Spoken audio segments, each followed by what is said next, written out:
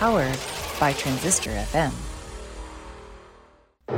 Welcome to Friends, Foes, and Neither. Do not adjust your podcatcher settings, because what you're about to hear is real. It's the Derek Duval Show! Prepare yourself for pop culture, commentary, and interviews featuring no drama and no controversy, guaranteed. And now, coming to you live to tape from the Derek Duval Productions bunker, it's Derek Duval! Hello, everyone. Hello. Hi. Hello, everyone. Hi. Thank you. Wow. Thank you. Thank you. Please. Please. Thank you. Sit down. Thank you. Hello and welcome to the Derek Duval Show. Yes, I am Derek, and this is another journey into the lives of extraordinary people. I mean every word when I say I'm thrilled that you've given me 30 minutes of your attention, as I am very aware of how precious a commodity time actually is. Before we get started, I want to thank my guest from last week, Jennifer Gable. Her episode was incredibly popular, and I hope she got a lot of new followers. She was great. So welcome to episode 67. We have got an absolutely incredible episode for you today. We have on the show 3-time Tony Award winner, Hinton Battle. He has, without question, lived an incredible life, and we are so happy he took the time out of his very busy schedule to talk to us. We cover everything, folks, from how he got into singing and dancing, his remarkable turn as the Scarecrow in The Wiz, Miss Saigon, Tap Dance Kid, and of course, yes, we discuss his role as Sweet the Musical Demon in the pop culture sensation Once More with Feeling from Buffy the Vampire Slayer. So let's not hesitate a second longer. Bring him on out here. Duval Nation, please rise to your feet and welcome to the show all the way from Los Angeles, California, 3-time Tony Award winner, actor, and choreographer, the legendary Hinton Battle.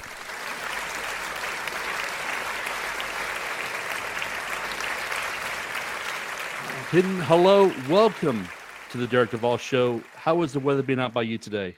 Oh, it's over 100 degrees today. Hot, but the good thing about it is there is a breeze. So it's not quite like a dryer like Vegas, but it's a nice breeze. All right. So every journey has a beginning. Where were you originally born, and what was it like to grow up in Washington, D.C.? Well, I was born in Germany, Nuremberg, Germany. My father was in the service 25 years. And then we moved around Germany, Kansas. But when he retired, we settled in Washington, D.C. So basically, my formative years were D.C. So after being in the military with all these different races and cultures, I moved to Washington, and it's Chocolate City, baby. Everybody's owning their own homes. They're doctors, lawyers. I mean, it was great. I mean, I had never seen something like that before. So that's kind of where I grew up in Washington. And then at 13, I moved to New York. So at what age did you decide that you wanted to pursue your chosen career? I didn't really decide to choose it. It was chosen for me. My elementary school in Washington, D.C. decided to do the Nutcracker. And when I was, young and we lived in Kansas, I'd have to go and watch my sisters take ballet. So I learned how to do a pas de bourrée, how to do an arabesque, these two, three little steps I knew.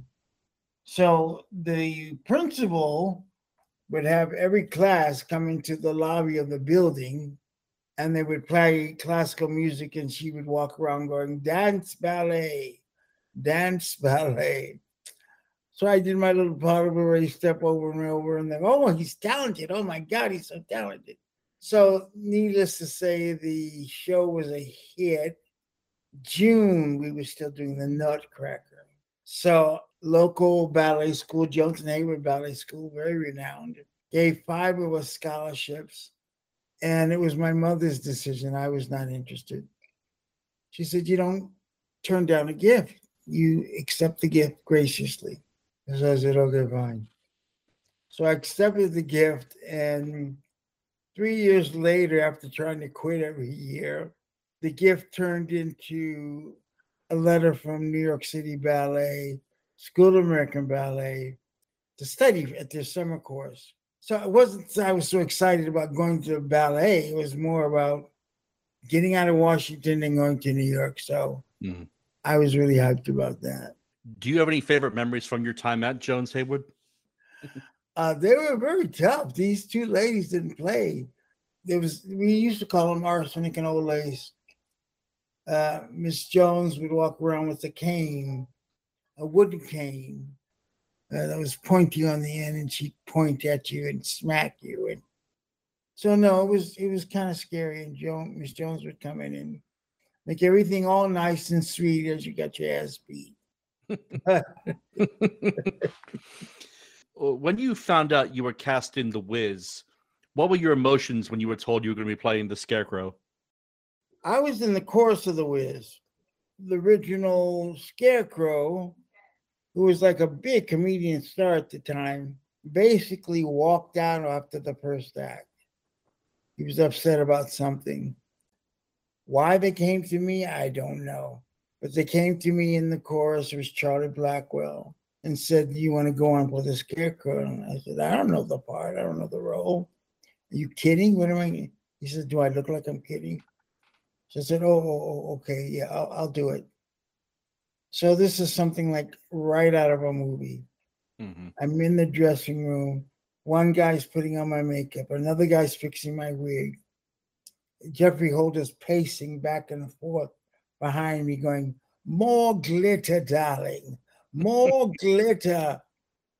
Our stage manager's reading me stage direction. "Now, when you say this, go to the right. Do this, you go to the left." Stephanie Mills is saying, "Now, when I pull your straw, you know it's time for you to speak. You'll be fine." I'm going, oh my God. So I get on stage, don't know the lines, don't know anything. So every time she'd pull my straw, I would literally kick myself in the face out of nerves and everything else, fall down and split, roll my head 3 times, say anything that came out of my mouth, and look at them like, "Take over, fellas, because I don't know what I'm doing." And then the next day, I got a phone call from 20th Century Fox, was one of the backers at the time, asking if I wanted to keep the role. And that's how that happened. And I said, sure. I debuted on Broadway as a Scarecrow. At 15, I was 15 by then. That's amazing. What did you think of Michael Jackson's take on it? Oh, Michael Jackson, he's so brilliant. Michael Jackson, I love him. It was different role, different character. I mean, when I did the role, they rewrote it and made him a streetwise kid. And when he did the movie, they rewrote it. But it was good. I mean, we're different kind of dancers and different kind of performers. So but I thought Michael did a great job. So you've graced both stage and screen. Do you have a personal preference of which one? I like the money of screen. I walked right into that one. You know what I'm saying? Yeah. But I like them both. I mean, of course, theater is more difficult. There are no takes. There are no takeovers. You got to hit it right then and quit it. So that I love that, the instant reaction and the audience response. You get into film, there's no audience response. Maybe if you're the guys on the crew that are applauding or not applauding, but they're just different. They're so different. And also the technique of performing in the 2 mediums or 3 mediums, because television's also different. But I like technique of stuff. I like getting into that, delving into that. So I can't say one was better, but I can say financially. Okay. Yeah. Okay. Yeah. So that being said, you had a brief stint in singing. Tell us about the song "Think We're Gonna Make It." Think We're Gonna Make It. I just remember the producer of the album coming up to me and saying, "Take some voice lessons and come back to me." But I had never been in the studio. This was a whole new world. I was a ballerina, School of American Ballet, walking around like feet turned out and like a penguin. So, All I knew was ballet. All I knew was New York City Ballet. All I knew was Suki Shore and all those incredible Gloria Garvin performers at that time, and being allowed to have seats in the theater, all the students. So that was it. So this was a whole new world. Broadway, agents, casting. What are you talking about? Recording studios. I mean, I loved it. It was like scary. I was really on my own. There really wasn't anybody there managing me and saying, go here, go there. Right. I learned as I went along. Eventually got an agent, got a pay raise. That was fun. Learned about photographs and the business, and so it was all just so wonderful, Yeah. Scary, frightening, and wonderful. Why'd you run away? Don't you like my style? Why don't you come and play? I guarantee a great big smile. I come from the imagination, and I'm here strictly by your invocation. So what do you say? Why don't we dance a while? In 2001, you were cast in what would become probably one of the most popular television episodes of its time, Once More with Feeling, from the show Buffy the Vampire Slayer.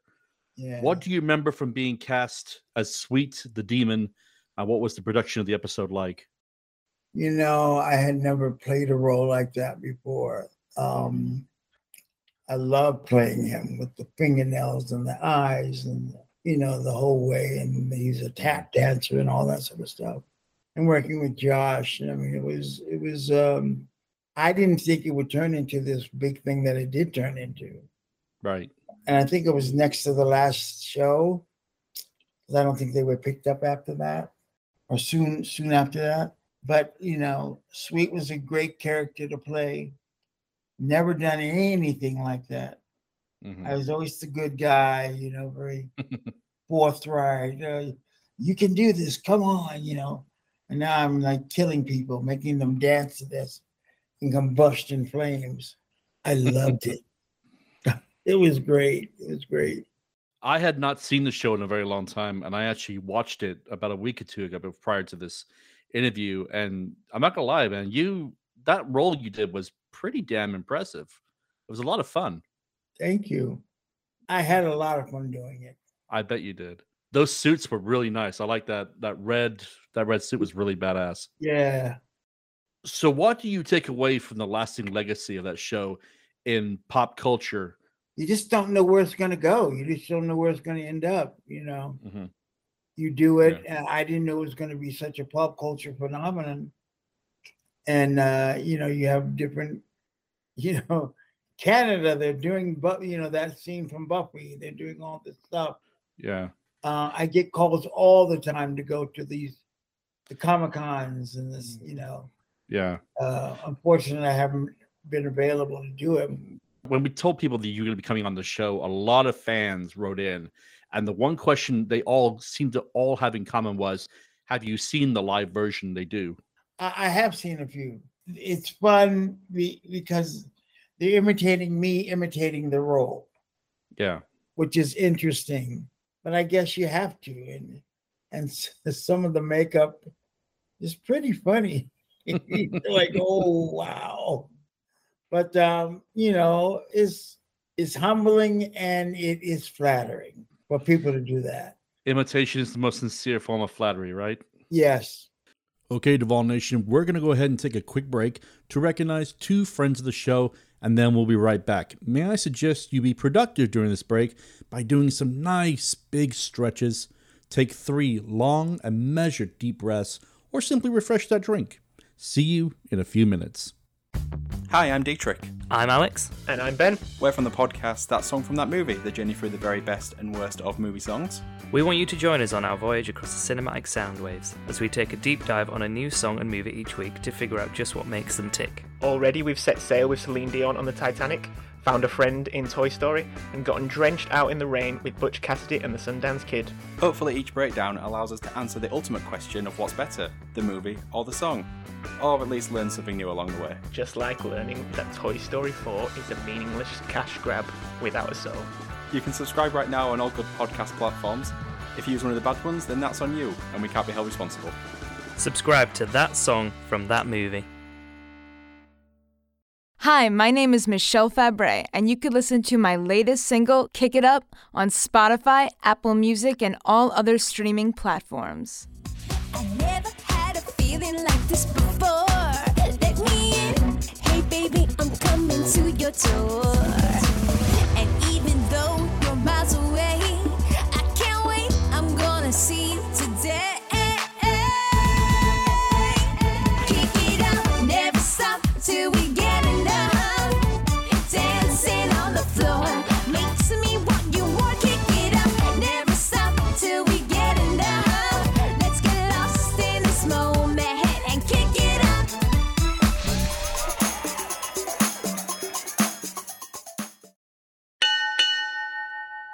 Janae Sergio, arriving.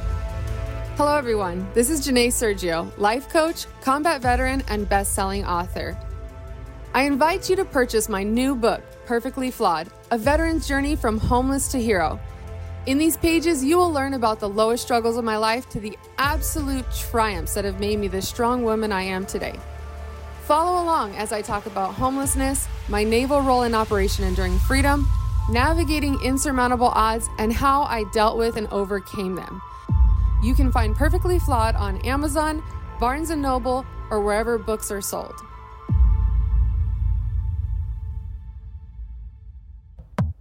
It's time to feel the rage. Join us on Film Rage, where we talk movies, current releases, coming attractions, streaming, and classic films as well. Directors and actors beware, as you cannot hide from the rage. My name is Bryce, and I'm part of the Film Rage crew, which also includes Jim. Hey. And Murray. Yo. Why is it you always talk all the time? I can't understand why your voice is so... This is the Merman, the voice of reason. These two can't agree on anything most of the time. Some movies are Mondo, some are just suck. Every week something is going to make us rage. Join us every Wednesday and feel the rage. Welcome back to the Dark Duvall Show. Let's just jump right back into it with the conclusion of our interview with the legendary Hinton Battle. So tell us about your one-man show, Shine. Oh my God, you've been digging up some stuff. Yeah, I try. I did this show in Chicago. Or did I do it in LA? I think it was LA. Shine was a Shushan guy. And in the show, he took on all these different characters.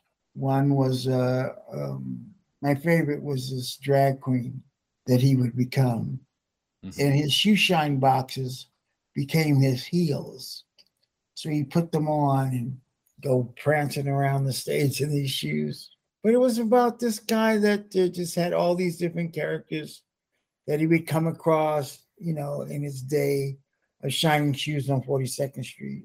And HBO actually shot it because I did it for HBO. They picked it up and then they shot it as part of one, you know, they have so many series. Right. Of one of their series. And I you know, I don't know if it was ever aired. Quite honestly, I don't know. You've obviously choreographed some of the most prolific shows, commercials, and much, much more than that. How challenging is it for you to choreograph a scene, and what do you bring to it in terms of like preparation or anything like that?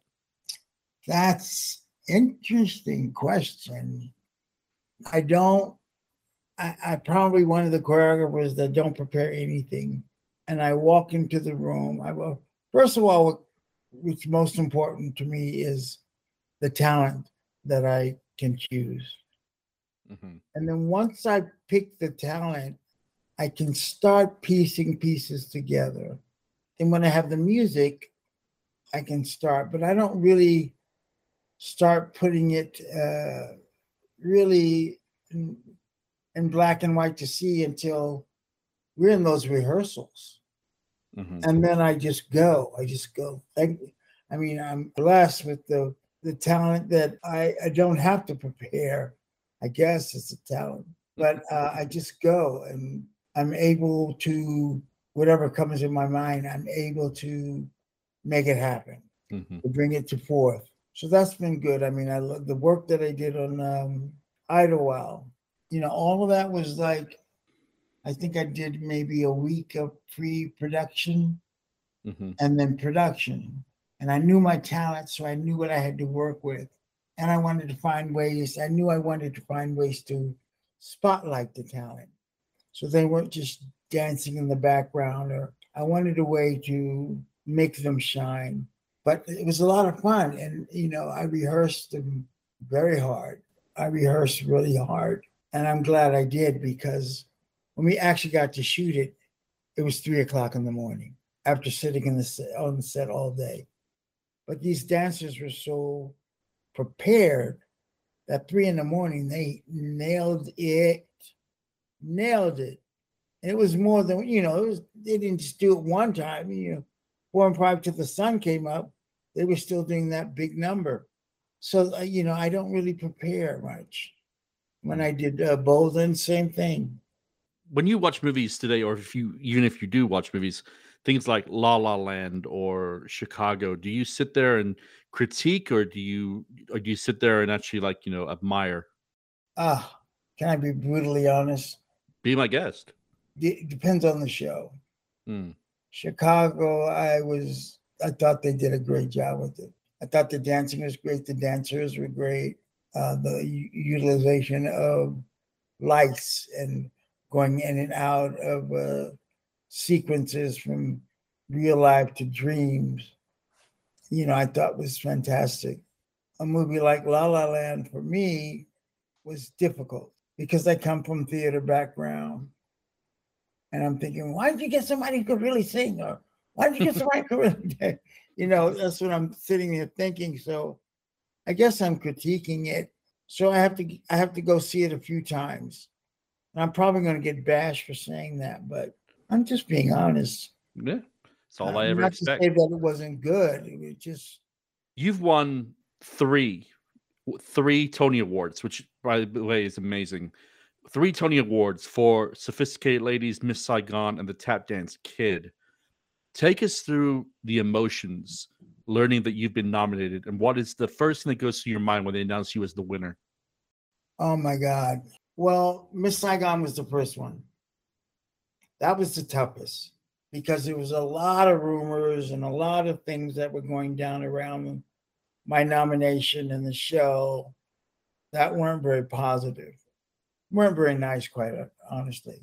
So by the time I got to the actual event or the evening, I didn't think I was going to win. And I remember Debbie Allen going, "Did you prepare a speech?" And I said, "No, I didn't prepare a speech." So we're sitting there and I'm going, "Oh, well, this is what I'll do. I'll just say my name in my head and I'll applaud like, you know, I won or something." So when they were saying my name, I was saying my name in my head. So I didn't hear it. And Debbie's like, get up on the stage. I said, what? What do you mean? You won. So I was totally taken aback. I didn't expect it at all. Sounds corny, but it's the truth. I didn't expect it and was totally unprepared to make a speech. I don't remember what I said. I think I probably just mumbled something. Yeah, that's what happened with the Tap Dance Kid. Different situation. Tough competition.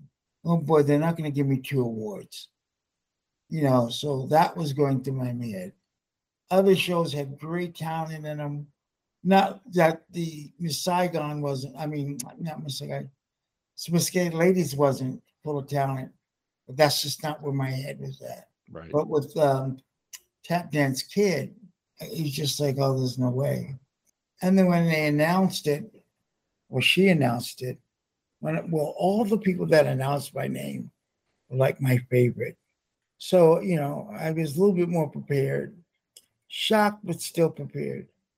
It's very humbling when people, your peers say, good job, you did a good job. You know, your work on this is really nice. Obviously, the Tonys are amazing and what have you, and musical theater has just become a global phenomenon.